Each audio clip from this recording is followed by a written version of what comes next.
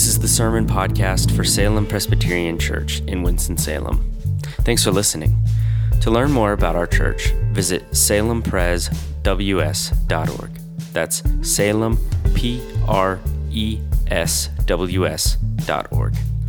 We believe preaching is best when experienced as part of the larger drama of God's people gathering.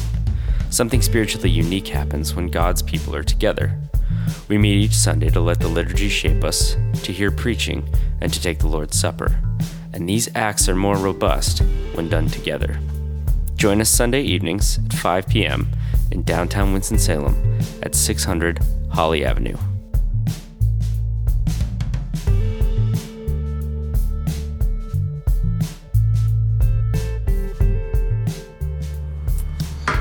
Well, good evening. My name is Ben Milner. I'm one of the pastors here, and used to it was kind of like this, and now it's like this. So I'm going to shift to fit with what y'all did. I'll be interested to see what happens next week. Maybe you'll go that way a little farther, or maybe we'll spread out both directions. But I love the outdoor seating. It's getting crazier every week, and we are in the book of Romans. So if you want to get out your phone, or if you actually have a paper Bible, that would be pretty unique. I've not seen one of those in a long time. With that gigantic bulletin, you can actually write things down now on the bulletin really easily. So you might want to do that. But our passage for this evening comes from Romans 12. And Romans 12 is begins a section of Romans where he moves kind of from, if you will, theology to ethics. And all the ethics, all the morality of Christian thinking is based in the theology, is rooted and grounded in the theological statements he's already made. So we looked at the beginning last week of Christian ethics, and now we move to ethics within the household of God. And then next week it'll be the way Christians live with those who are outside of the household of God. Okay, so this week, Christian behavior, Christian moral behavior within the household of God. Romans 12, 9 through 16. Don't pretend to love each other. Really love each other. Hate what is wrong. Hold tightly to what is good. Love each other with genuine affection. Take delight in honoring each other. Never be lazy, but work hard and serve the Lord enthusiastically. Rejoice in our confident hope. Be patient in trouble, and keep on praying. When God's people are in need, be ready to help them. Always be eager to practice hospitality. Bless those who persecute you. Don't curse them. Pray that God will bless them. Be happy with those who are happy, and weep with those who weep. Live in harmony with each other. Don't be too proud to enjoy the company of ordinary people.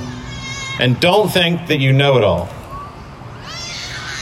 This is the word of God for the people of God. Thanks be to God. Okay, so if there was a city that I would like to visit in the ancient world, if I had been living in the year, let's say 70 AD, around the time Paul wrote this letter, I would not have picked Rome. I would have picked a city in Syria called Antioch. And it's been described as the birthplace of Christianity because it was the perhaps most cosmopolitan city in the entire Roman Empire. It was on this, they called the Silk Road, which kind of linked Asia to both Europe and Africa, and you would all go through Antioch, all the different trade routes, all the spice routes. They had a hippodrome that held 80,000 people. Gorgeous city, you can Google it. There were people there from Egypt, Sudan, Ethiopia, Rome, France, Spain, India, China, Pakistan, all these different people all over the world right there. There's probably nothing like it in the world today. Toronto is a very cosmopolitan city. So if you've been there, imagine something like Toronto. And into that city in about the year 40, these Jews came from Jerusalem, which was to the south, not too many miles to the south. And these exiled Jews, who were Messianic Jews, they believed in the Messiah. They had been kicked out of Jerusalem by the Jewish leaders, and they fled to Antioch. And they get to Antioch, and all of a sudden in Antioch, you have this incredible melting pot occur, where the Jewish Christians begin to welcome in everyone, and from all different levels of society, from Roman citizens all the way down to slaves. All were welcomed, all were brought in, and there was born right there in Antioch this brand new reality on earth, which is a non-biological, supernatural, multi-ethnic family. And that's what Paul's talking about here. The same family that later occurred in Rome, in the largest city in the empire. And so I want to look at that family.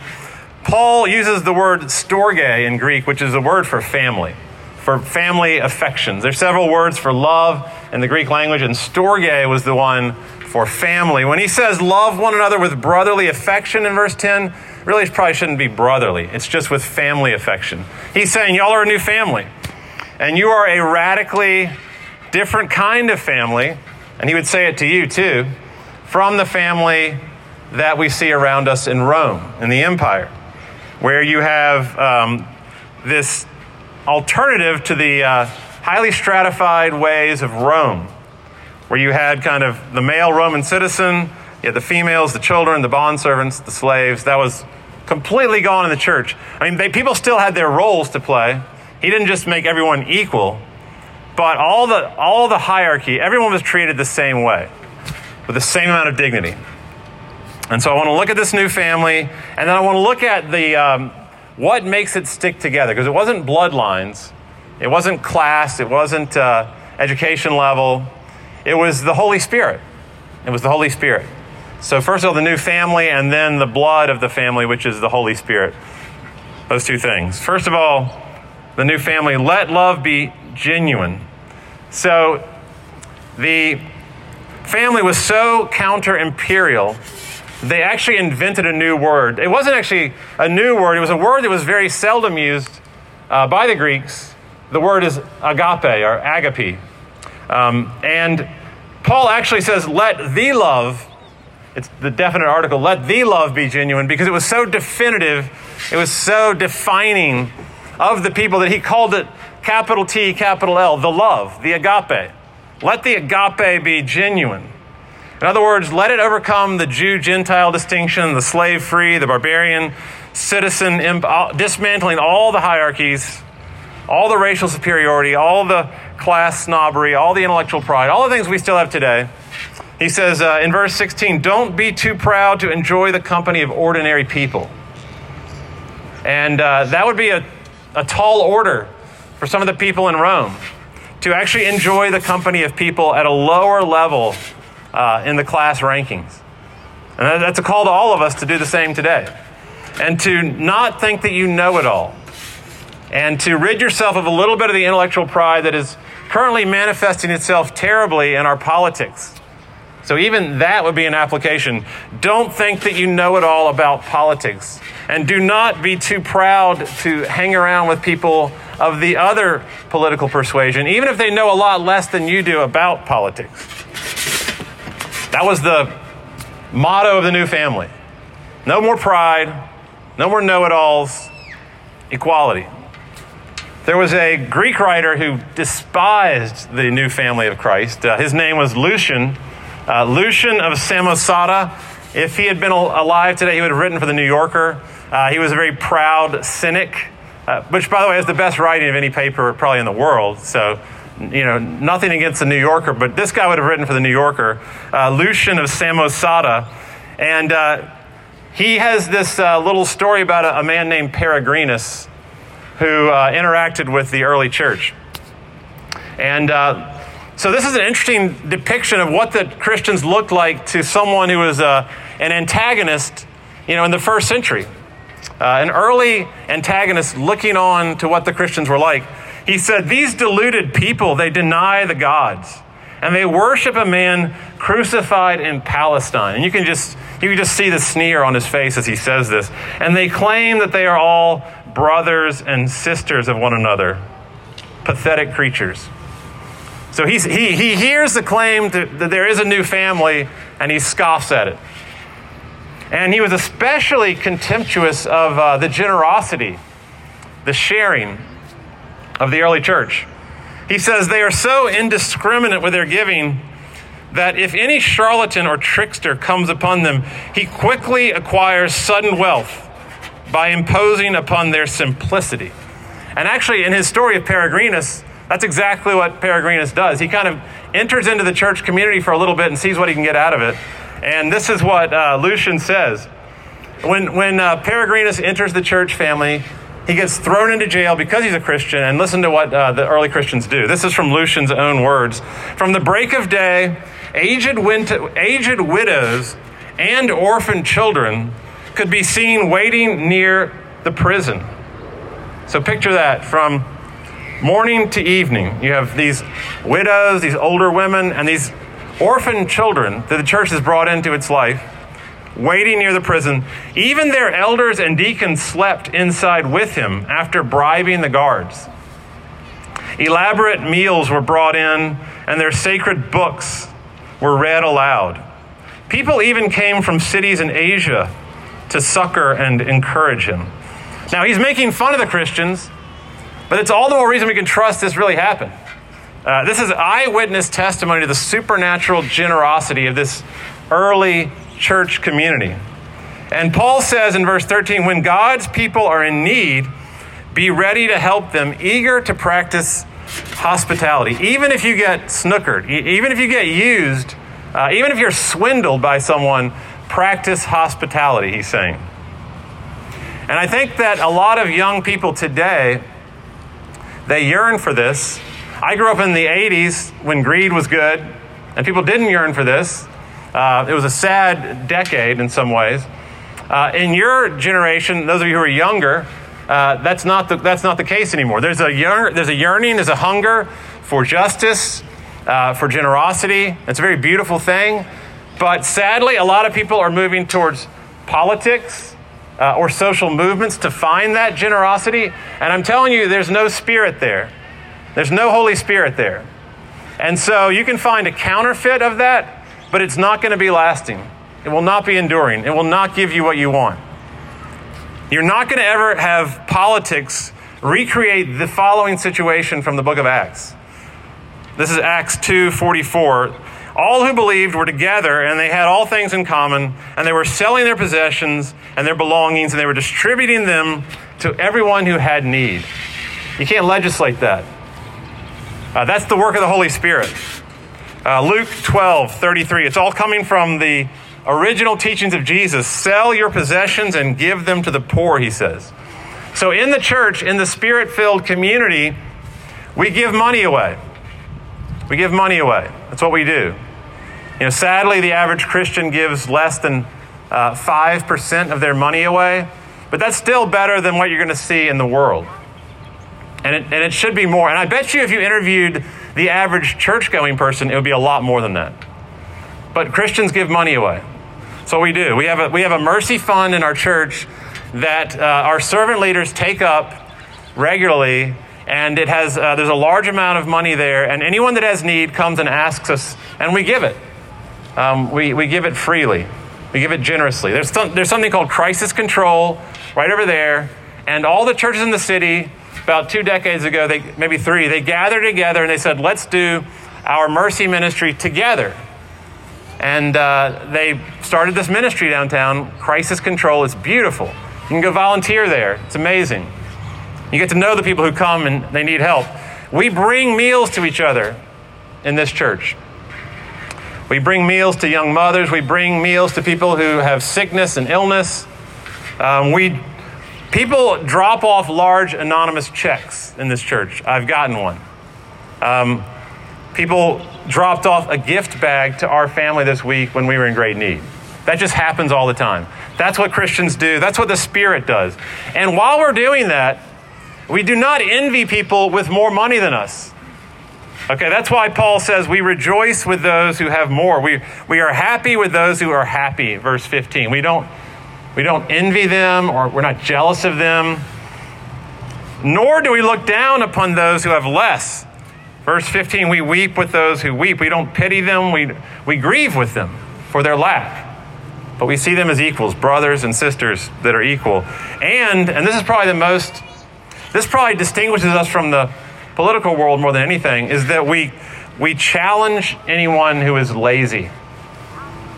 So Paul says, if anyone will not work, he should not eat. In other words, you cannot freeload off the church. In other words, we're not going to enable someone who doesn't want to work at all to just keep not working, because that's not good for them. And so we challenge that in the church. Verse 11, never be lazy, but work hard. That's a very radical thing to do. While you're being extremely generous, you're saying, but we can't enable you to not work. That's not good for you. So in God's family, we don't just share our money, we share our sin, which is probably even harder to share than your money. Because privacy kind of goes away, or it gets really fuzzy. So privacy gets kind of fuzzy the more you get into the church, because you start to just voluntarily give up the need to hold on to your private sins, and you start telling people and confessing them and asking for accountability. And so Paul says, don't just pretend to love others. Pretense means you don't ever challenge anyone. It means you want them to like you so much that you won't tell them something hard. He says, really love them. He says, hate what is wrong and cling to what is good. You cannot love someone unless you hate what is wrong. I think hate is very underrated. Hate is just as important as love. You've got to hate things that are hateful, that are horrible, that are disgusting, that twist people's souls, that harm people, that oppress people, that abuse people. We should hate these things. With the same love that we love the person, we hate the sin. Love the sinner, hate the sin is the old formula. And so we're supposed to not pretend to love each other, but to challenge each other. And the question is, I challenge you now. Have you challenged anyone in the last week, the last month, the last year? Have you ever challenged anybody? Confronted them gently, very gently, with enormous humility, no superiority, but you just say, this is just me. This is what I'm seeing in you. I can't say for sure your motives or anything like that, but I think you might be going down a bad road, and I'm not claiming to be better than you, but these are patterns I'm seeing in your life, and I'm praying for you, and I just wanted to tell you that because I love you. Have you done anything like that? Because I know that you know someone that needs to hear that. We all do. How they treat their spouse, or you see greed in them, you see gossip in them, you see struggles with perhaps pornography, maybe even moving towards an affair, and you say, I've got to tell you what I see. I trust my family enough that my trust in them outweighs my fear of rejection, and so I actually can tell my family hard things. And when your trust and love overcomes your fear of rejection or disapproval, then you can actually tell people hard things.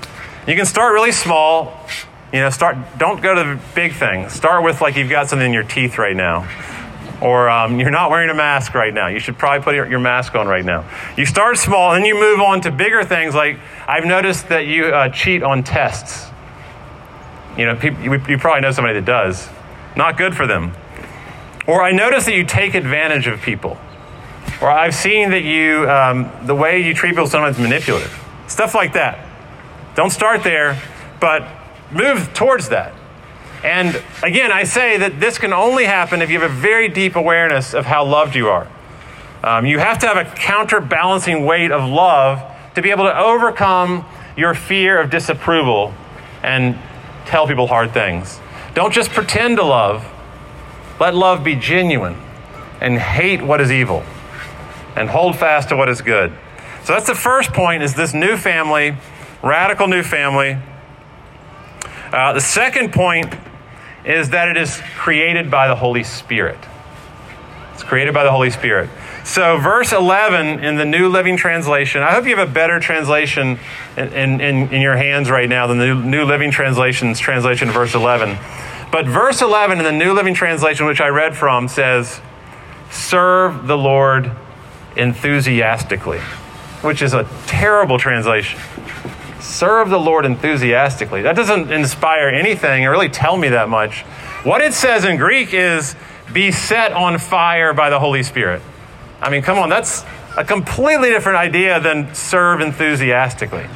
Be set on fire by the Holy Spirit is a profound challenge and a deep theological statement. Be set on fire by the Holy Spirit. That doesn't just mean I raise my hands or I cry a lot or I feel great emotion, although I would say those are part of it. But what they're talking about there is Pentecost. If you know the story of Pentecost, when the church was first created, fire came down. Tongues of fire came down on people. So here's the story. It's in Acts chapter 2, right before that other passage I read about sharing everything. And you've got all these pilgrims from all over the world in Jerusalem.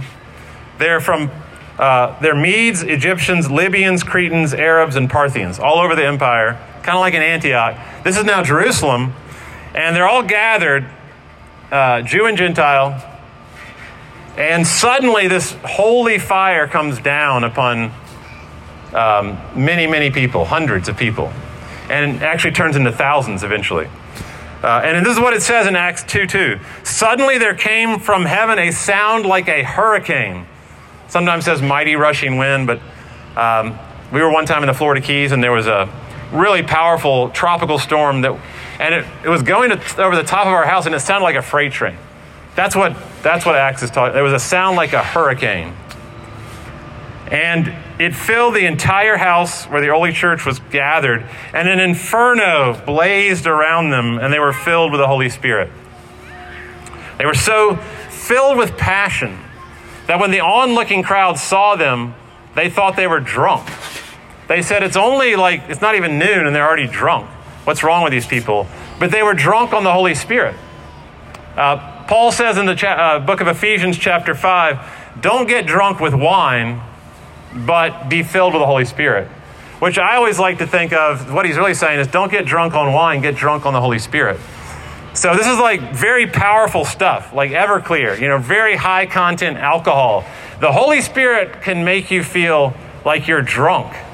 It really can. It can light you on fire. It can make your emotions come to life. It can give you ecstasy. It can give you the kind of tipsy feeling that you have when you are drunk. But the difference is, whereas when you're drunk, you become less clear. You kind of black out. You slur your words. When you're with the Holy Spirit, it's exactly the opposite. You become very clear. You become very sharp, very focused. Your mind is engaged. Because when the Holy Spirit comes upon the early church and the tongues of fire and the hurricane and all that, what happens when the Holy Spirit comes upon them is they begin to proclaim the gospel. So when the Holy Spirit is on you, you begin to be very clear about the gospel. And so in Acts 2:26, Peter says, when he's filled with the Holy Spirit, he says, know for certain that God has made Jesus both Lord and Messiah, the Jesus who you crucified. In other words, when the Holy Spirit comes upon the early church, what they do is they begin to talk about Jesus. And they begin to talk about his crucifixion and his resurrection. And they begin to say that with ecstatic certainty, which is a great idea, a certainty that creates ecstasy. With this ecstatic certainty, they say that the crucified one reigns. The crucified one is the Lord of the universe. And when the Spirit comes into you and you begin to feel that with ecstatic certainty, that's when the church is born. All this other stuff happens when that happens. That's what you need right now. Be set on fire by the Holy Spirit.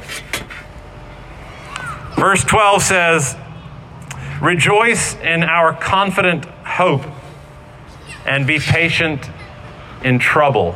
And the word trouble is the word for affliction or being smashed together or tightly constricted in your chest. When I had a heart attack, my chest felt like somebody was just grabbing it, a very strong person, and just tightening it.